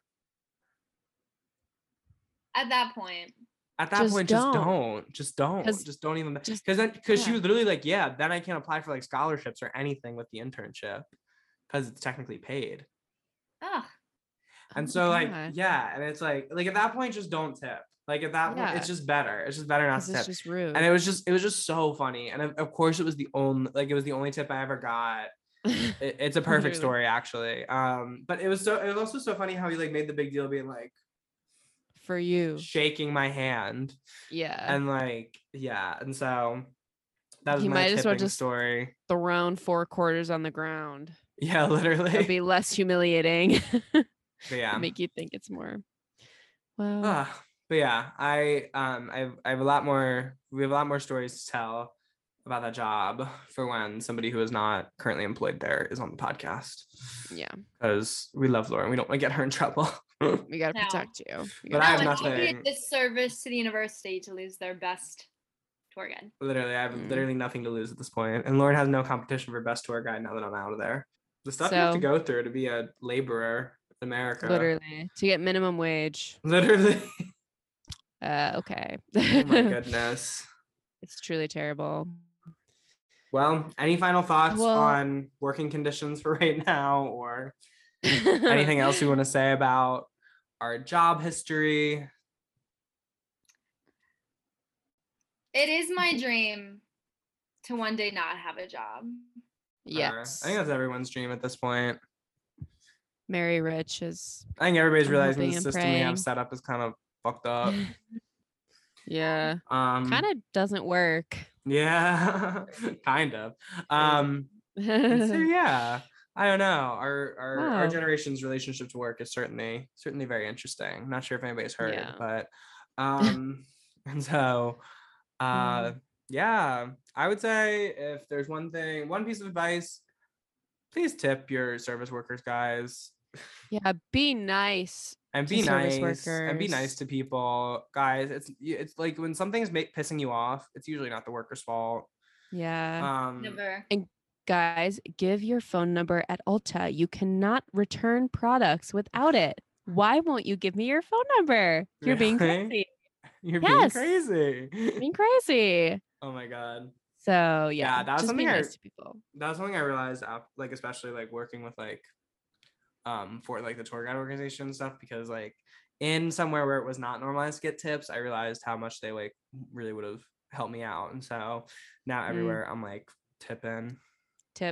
Yep. Because people are probably getting underpaid. So true. And so yeah. Wow. But with that, I think we can stick a pin in our conversation on labor for now. And we'll be right back to get into our segments for this week's episode. Yay. Guys,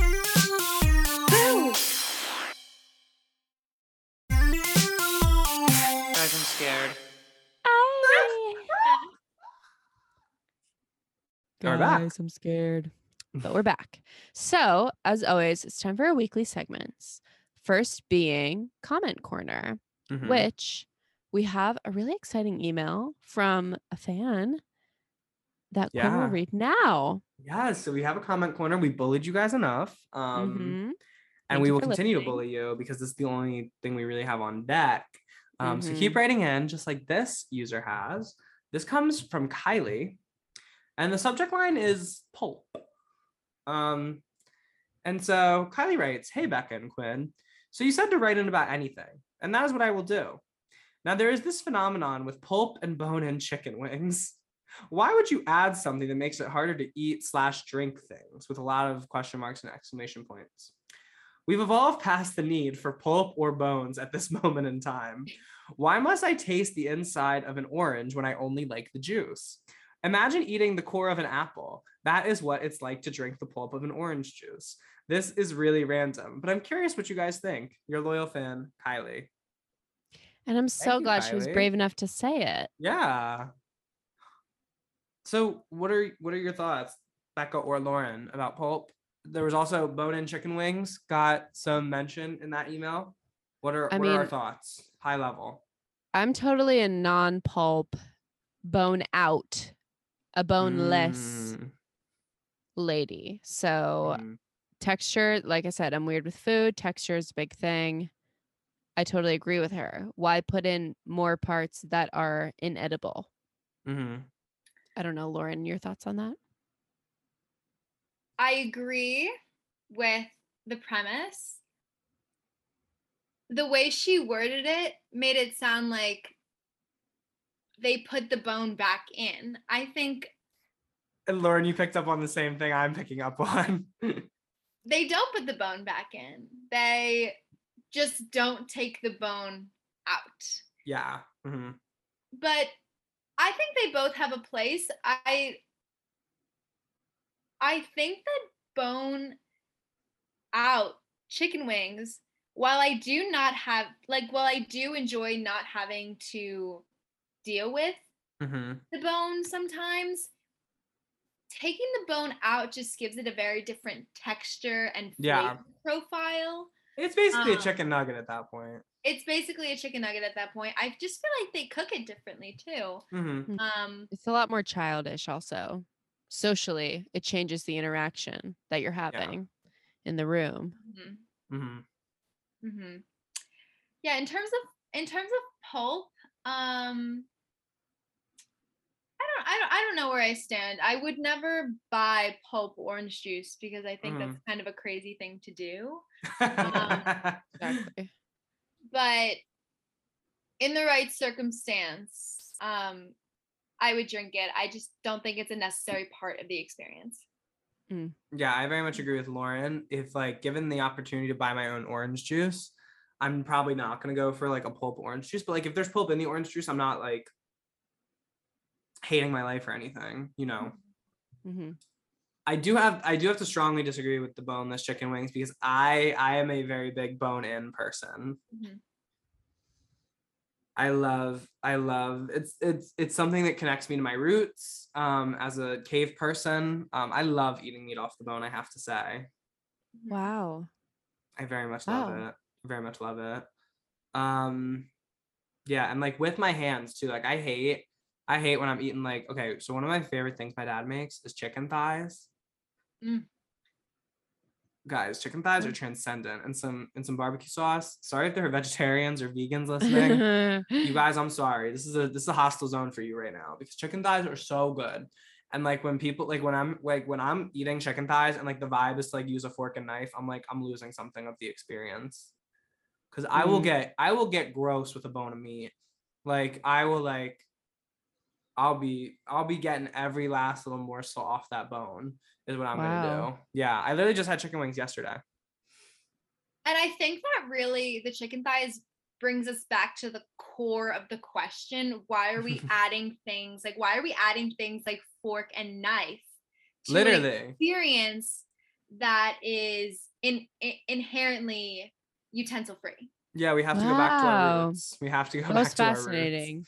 That was a fascinating point, Lauren. Literally, yeah. Wow. So Kylie, in the end, we agree with you, but we also disagree with part of you. Yeah. And yeah, Kylie, and I think that's a beautiful thing. But I so admire your willingness, Kylie, to write into us. Literally just about something that was on your mind. This is exactly what we want to hear from you guys. This is exactly the kind of thing we want to be hearing. Kylie, you are the perfect fan. Literally, nothing is too dumb to talk about. Like, you've all heard things Becca and I have talked about on this podcast. Yeah, obviously. Yeah, like nothing. Like we're gonna go there. You know, that's something people say about us. And so yeah. But thank you so much, Kylie. All right. So now it is time for our favorite jump scare and manic pixie moments of the week. So we'll start with jump scares, which is anything that truly terrified you, made you fearful, made you, because I'm scared. This week, I guess Lauren, we'll start with our guest. Anything that scared you this week, Lauren? What didn't scare me this week? Yeah. I guess what really scared me is I would say I was at my lowest on Friday. And I was like, I didn't have any plans. I, worked a little, and the weekend ahead wasn't looking great. I had a lot of stuff at home that I need to, get done. But I decided I wanted to pull myself out of it. I was like, if I can't have it, let's just talk to a friend, maybe get ice cream. I just needed ice cream with a friend. That's all I needed. I was like, it's medically necessary. Yeah. I'm really low. And something about me is that if you are my close friend from home, I do have your location on Find My Friends. I think it's really important. Especially you're driving a lot at home. So I need to know how far you are from my house. And more importantly, I need to know if you're home. So I'm like, okay, who's it gonna be? Who's gonna get ice cream with me? I open Find My Friends. They're all gone. I am a lone circle in my community. They're down the shore. They're in New York. They're in Pittsburgh. They're famously at camp. And terrible. That's that terrible, that was really scary, and it reminded me just how alone I am. That's humbling. Oh my God. No, and being home is such like it can be such an isolating experience as like somebody who like, okay, this is like my home. This is where I grew up, like, and all that. But then you come home and you're like, okay, so every part of this that I used to enjoy is now different. Yeah. Literally. And like I have a whole life other places that is more interesting. Yeah, Lauren. Okay. Wow. You're speaking to something here. We hear you. That sucks. I'm sorry. Wow. All right. Well, Quinn, anything scaring you this week? My jump scare actually is, you're gonna have to walk with me on this one. So we're taking a stroll together. And so it was actually caused by Becca sending me back to Starbucks yesterday because I was doing some work in a Starbucks and I get a text from Becca being like, Quinn, you have to go to Starbucks right now. And I'm like, okay. I was literally just walked home. I was getting dinner with a friend. So I walked home from Starbucks because it's right down the street from me. I walked home, dropped my stuff off, and then I'm like, okay, I guess I'll go back to Starbucks. And so then I go into Starbucks and I see some of Becca's old coworkers who are fans of the pod. One of them wrote that beautiful iTunes review, our very first iTunes review. Shout out to James, I believe the name is. John. Was it John? Who else was there, if you remember? John, a girl with red hair. Sarah. I'm getting a K or a C as the first letter. Courtney? It wasn't that long. It was something like corn. Like wait. Did she say her name was Courtney? Corn? I read her name tag and it was like, I feel like it gave corn vibes. Okay, so you cannot read their name tags because they all put fake names. I think it said like corn or something. Maybe it said Blarn. Okay, but there was I don't know. And then there was like a manager. I do not think it was the Special George. Okay. But when I said like Becca, they were like, "Oh, Becca," and they were like, "How's Becca?" Like everybody wanted to know how Becca was, and they wanted to talk to me about the podcast. Really weird. And so that was a really nice moment. And then I walk outside, and this woman on the street stops me, and she's like, "Hey, my man," which first of all, not the way to start a conversation with me ever by referring to me as a man. Yeah, that's something I don't like. Just to put that out there. And so that's first, but she's like nice, and so I'm talking to her, and basically they're collecting donations for what? Breast cancer. And so I'm talking to these people on the street, and she's like, "Oh, can I interest you in like donating to breast cancer today? Like we work for this organization that provides women with like free treatment. It also helps their families while they're being treated. So like buys groceries for the kids, all that kind of stuff." And so it sounded like an amazing organization. And so I was like, "Oh yeah, I'll donate." And so they're like doing all this stuff because like you can get tax refunds. And so it was like this whole process. Like I was standing on the corner for like 10 minutes with her. And I literally had just checked my bank account like as I was walking back from Starbucks the first time. And like the number was a little lower than I like to see when I'm in there, but nothing like crazy. And so I'm like, okay, I'll give $5, $10 even, just something. And so she gets to it and she's like, oh, well, has anyone in your family ever been affected by breast cancer? And luckily I can say, no to that question. And she's like, you know what? That's really nice. I can tell you're a very kind spirit, because most people only start to care about breast cancer when somebody in their family is affected. And so I'm like, okay, yeah, I'm an amazing person. And so anyway, so then she turns over the thing. And so she's like, okay, let me walk you through our options today. What is the lowest option to donate? What, $30? Really? Yeah. Wow. And at this point, she's put all my information in. Literally, all I have to do is give her my debit card. And so I'm just like, oh boy. yeah. So I was swindled into, not swindled. I don't want to phrase swindled into donating. I was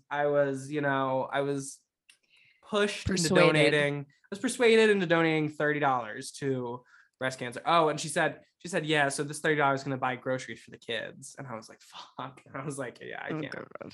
I can't. And so, yeah, I did give away 30 of my American dollars yesterday.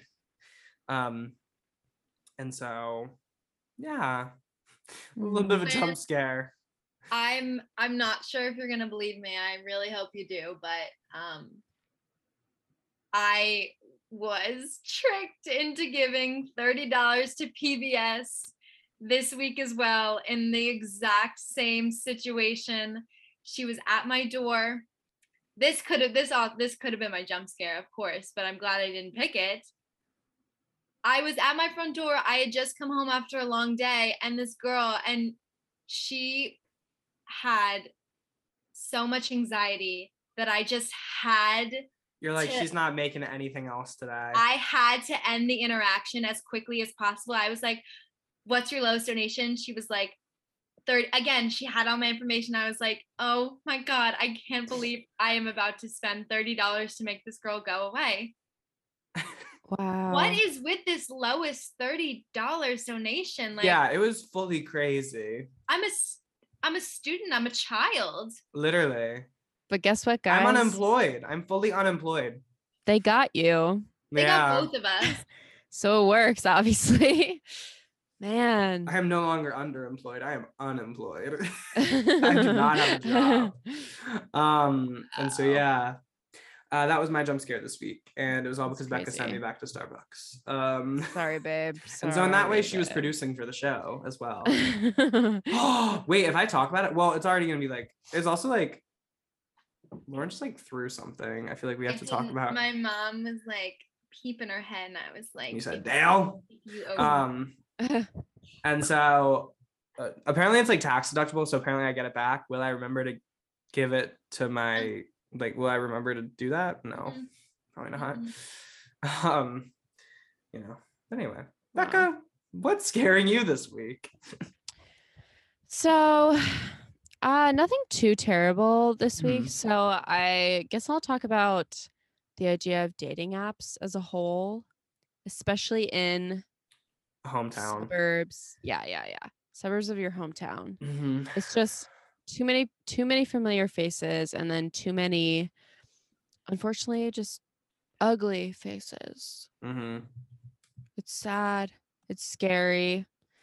I don't like it. So yeah. But unfortunately, I feel like it is the way of the world, because I would love to meet someone in nature, but that gift has not been afforded to me. Yeah, that's like the ideal, but it's just like there's so much against us for meeting someone in nature. Exactly. And now that, like, oh my God, my best friend Neela just met the love of her life, basically the perfect person for her in Barcelona on Hinge. So it's like, it works for some people. Exactly. So maybe I need to be doing it. I don't know. We'll see. I'll give updates, I guess, on that as well. But I am scared. Yeah. Oh, wow. Yeah. Dating apps, very scary place to be, especially at home, especially in my home. It's like a who's who. Yeah. It's bad. It's real bad. Oh my God. Yeah. But with that being said, and all of those scary, spooky scares, we now move on to our yippee yay yays, which are manic pixie moments. Anything that made us feel slay, slur, Boots. amazing, boots the house down, pussy purr. Sorry. Sorry. Sorry. Sorry. That's on me. That's on me. But yeah, so Lauren, what was your manic pixie moment of the week? Well, it was a very exciting day on Thursday. My boyfriend had a day off Camp. from summer camp. If you're a new listener, he is there the whole summer. But he did have a day off, which is really exciting. I wanted to do something special because he was driving home, and I took a little trip to New Jersey, and I bought something that you can buy in New Jersey, but you can't buy in Pennsylvania. And I drove that home, and we enjoyed it. It was a beautiful day. I just got what that is. We consumed it together with 3 clicks. It was a New Jersey license plate. It was eating it up. License plate. And Lauren definitely did not commit a federal crime. I didn't. No. I didn't. And it was just so nice and relaxing. Like it really was the manic pixie moment in a jump scare of a week. Her. That's amazing. And that's what this podcast is about. Mm-hmm. Finding the light in the darkness. Yeah. Mm-hmm. Aw. Do you know when he'll get his next day off? He's actually done on Monday. Yay! Oh, that's awesome. OMG. When will your boyfriend return for more? Monday, actually. Seriously. Monday. Wow. Oh, Monday. Wow. Oh my God, amazing. Yay. Good for you, Lauren. Very Yeah. good. I hope you consume a lot more of that then. Mm-hmm. Yeah. The celebration. Mm-hmm. All right. Well, Quinn, what was your manic pixie moment of the week? My manic pixie moment for this week was, so as I said, I wore a very nice outfit to the Muna concert, and I got a lot of compliments on it. But much like a manic pixie dream girl would do. So obviously, as I said, it was a very sweaty concert. It was very hot. So the clothes I wore, I was like, these have to be washed like immediately. And so I put everything in the wash, and I just kind of didn't think about it. I pulled my fun little fringy top out of the wash, and it is completely tangled up. Oh no. And in a way, I like set it out to dry, and I'm like, maybe drying will make it better. Same She'll way, never like make 24 it. hours later, and I was like, oh, so I did this wrong, and now I'm pretty sure I ruined the garment. And so yeah, I did part ways with it, because I am literally moving out, and so I was like, okay, so I'm taking this as a sign from the universe that she served her purpose for me, and now it is my time to let her go. She did all she could. I gave her one last hurrah, and then I literally physically ruined her. And so Destroyed her. But I gave her one last amazing ride before she met her executioner. And so yeah. And so that it gave me a manic pixie moment a little bit, like just like, like she's so silly. Like, why'd she do that? Like, why didn't she know you're supposed to put something like that on like a gentle cycle? Like, you can't just throw that in with the rest of your laundry. So goofy. I'm so goofy and silly and funny and approachable. It's like I make exactly. dumb little decisions like that. I need a big, strong man to come and save me from all the ills of the world. Exactly. To untangle that sweater. And so yeah, that was my manic pixie moment of the week. So R.I.P. Ms. Girl. We love you. You served your purpose. She was. You beautiful. came, you served, and you conquered. And she Becca. Yeah, and bitch, she died. So Becca, what is your manic pixie moment for this week? So my manic pixie moment was quite exciting. I went and I decided to do something brave and something I do probably once a year, cancel my Planet Fitness membership. And when I was leaving, they said, bye, fatty. Just kidding. But then I walked right over to AMC. No, I didn't. I online signed up to be, and I am now an AMC A-list member for Yeah. $20 a month. Yeah, I see 12 movies a Wow. month for free. I just pay the $20 a month. So you That's see a crazy basically 10 deal. Yeah. It's so good. So yeah, I'm so excited to be Because that's seeing like movies one all the movie. time. Literally. Mhm. Literally. And there's a movie theater like 5 minutes from my house. So Mhm. I'm definitely going to be seeing my 3 movies a week. And this is much better than any Planet Fitness Mm. thing Yeah. ever. And it's AMC, so you know what that means. Recline those seats. We come here to feel. Heartbreak feels good in a place like this. Lauren, as the first guest of MPJ, you now get to have the honor of adding something to the stand list. Something that someone who isn't me or Becca has not done before. And This is so crazy. you're making history.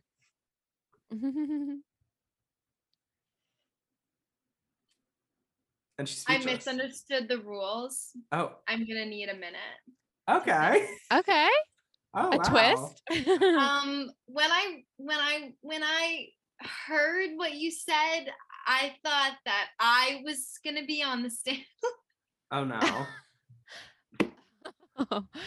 Oh, that's so sweet. I see how you could think that, but that's not how it works. No. No. Yeah, I mean, yeah, no. No. But I like this better. I will Yeah. I will take my breath. Lauren. Okay, wait, Becca, can I see what shirt you're wearing for a second? It's very important. Mm-hmm. Okay, well, I think that let me just make sure it's on this. But Oh my God. I'm very excited all of a sudden. Wait, how did you even know there was anything on my shirt? Well, obviously you're not just wearing a purple shirt. This is crazy. This is pretty crazy. Because I definitely didn't notice that. Okay. So Lauren. I'm ready. Okay. Lauren has ended her deliberation. We have a little bit of a hint about what's to come. And I personally am so excited. Lauren, what have you got for us? So, after hours of deliberation on what I think my entry to the stand list should be, I considered a few factors. I considered not only what I personally stand, but what deserves standship in the MPJ cinematic universe. And this is exactly how everybody who comes on the podcast should be thinking about it. Yes, like I'm Lauren. setting a precedent. Yeah, you are. And I'm adding graphic tees to the stand list. Oh, wow. Oh, wow. That took such a left turn. Oh, wow. I know. And the reason I added graphic tees to the stand list is I feel like they don't get enough attention. And they're not talked about enough because casual wear has never been so elevated. You could dress it up, you could dress it down, you can lounge, you can go out. And there's something unique about a graphic tee is it is truly like limitless to what can fit on a t-shirt. And I think it shows so much personality. And I think they're cute and I think they're comfy and I stan them 110%. I'm so behind. This is absolutely incredible. Yeah. Lauren, I think this is so meaningful. As someone who has personally made my face with my name graphic tees for 2 of my friends' birthdays before and made them wear it, this is just great. Yeah. Literally all I own is graphic tees. It would be kind of hypocritical of me to say no. I don't stand them. Yeah. So yeah, I also think graphic tees. They're essential. Let it be have law. ascended. Let it be Let law. it be law. We Let the light stand shine graphic in. tees. Congrats, Lauren. Yes, congratulations, Lauren. This is a big achievement. I think graphic tees are truly so versatile, especially this day and age, because some of them are like dead ass serious. Like I'm wearing a Muna shirt because I really enjoy Muna. And some of them are just ironic. Like I considered buying one that was like New York with just like a big hot dog on it. So much creates like you can just do whatever you want. And like some of them say like that t-shirt with like, what's the t-shirt account on Twitter? T-shirts with like base t-shirts or something. Like there are always funny ones on there. Yeah. It's like graphic tees, there is so much you can do with them. So wow. Okay. Great well, entry, Lauren. Oh my gosh, that caps off a literal smash hit of a first guest episode here on MPJ. So Lauren, where can the people find you if, you know, after last week they're so impressed with how much you can know in that big brain of yours, and also after this week they're so impressed by the person you are? Well, you can follow me on Instagram at lauren.tiers, Tiers, or you can follow me on TikTok at Lauren Taylor with 12 R's, where I have posted some content from 2020 and haven't gotten around to it yet. But if you want to check out some princess content, I remember this era. I did make 2 of those. Amazing. Becca, where can people keep up with you? They can follow me on Instagram at Becca Hobart, Twitter, Bex Gloss, and TikTok, Where Y'all Going During World War III. And of course, they can also find me pretty much anywhere. Quinn, where can the people keep you individually? You can follow me at Quinn P. Murphy on Instagram and or TikTok. And you can also follow me at Quinn P. Murphy _ on Twitter. And you can also find me ruining garments. Wow. And of course, please keep up with the podcast at Manic Pixie Jump Scare on Instagram, TikTok, and YouTube, where we post the podcast at length and exclusive content over there. So if you're not subscribed, go and subscribe. Hit the like button. Please follow, engage. Don't dislike a video. I will cry. And then maybe do the bell. I don't know if we have that capability, but probably. I think we do. Probably just do that. Yeah. Comment. We would love to read comments. Yeah, I would love that. And YouTube then comments also, can appear on Comment Corner, and also you can write. I didn't know where you're going. Okay, you please, seriously, please, guys, please write into manicpixiejumpscare@gmail.com. We had an exemplary episode with what Kylie wrote in, also with what Lauren added the stand list. So many great examples. This is how to do an MPJ episode. This episode right here. Yeah, the perfect MPJ. So keep that in mind moving forward, guys. And Well. We're Quinn. And we're Becca. And thank you for listening. Bye. Bye. Manic Pixie Jump Scare is hosted by Quinn Murphy and Becca Hobart. Executive produced by Quinn Murphy and Becca Hobart. Sound and video editing by Quinn Murphy. Social media management and highlights by Becca Hobart. And our theme song was written by Quinn Murphy, Becca Hobart, and Nandita Mahesh.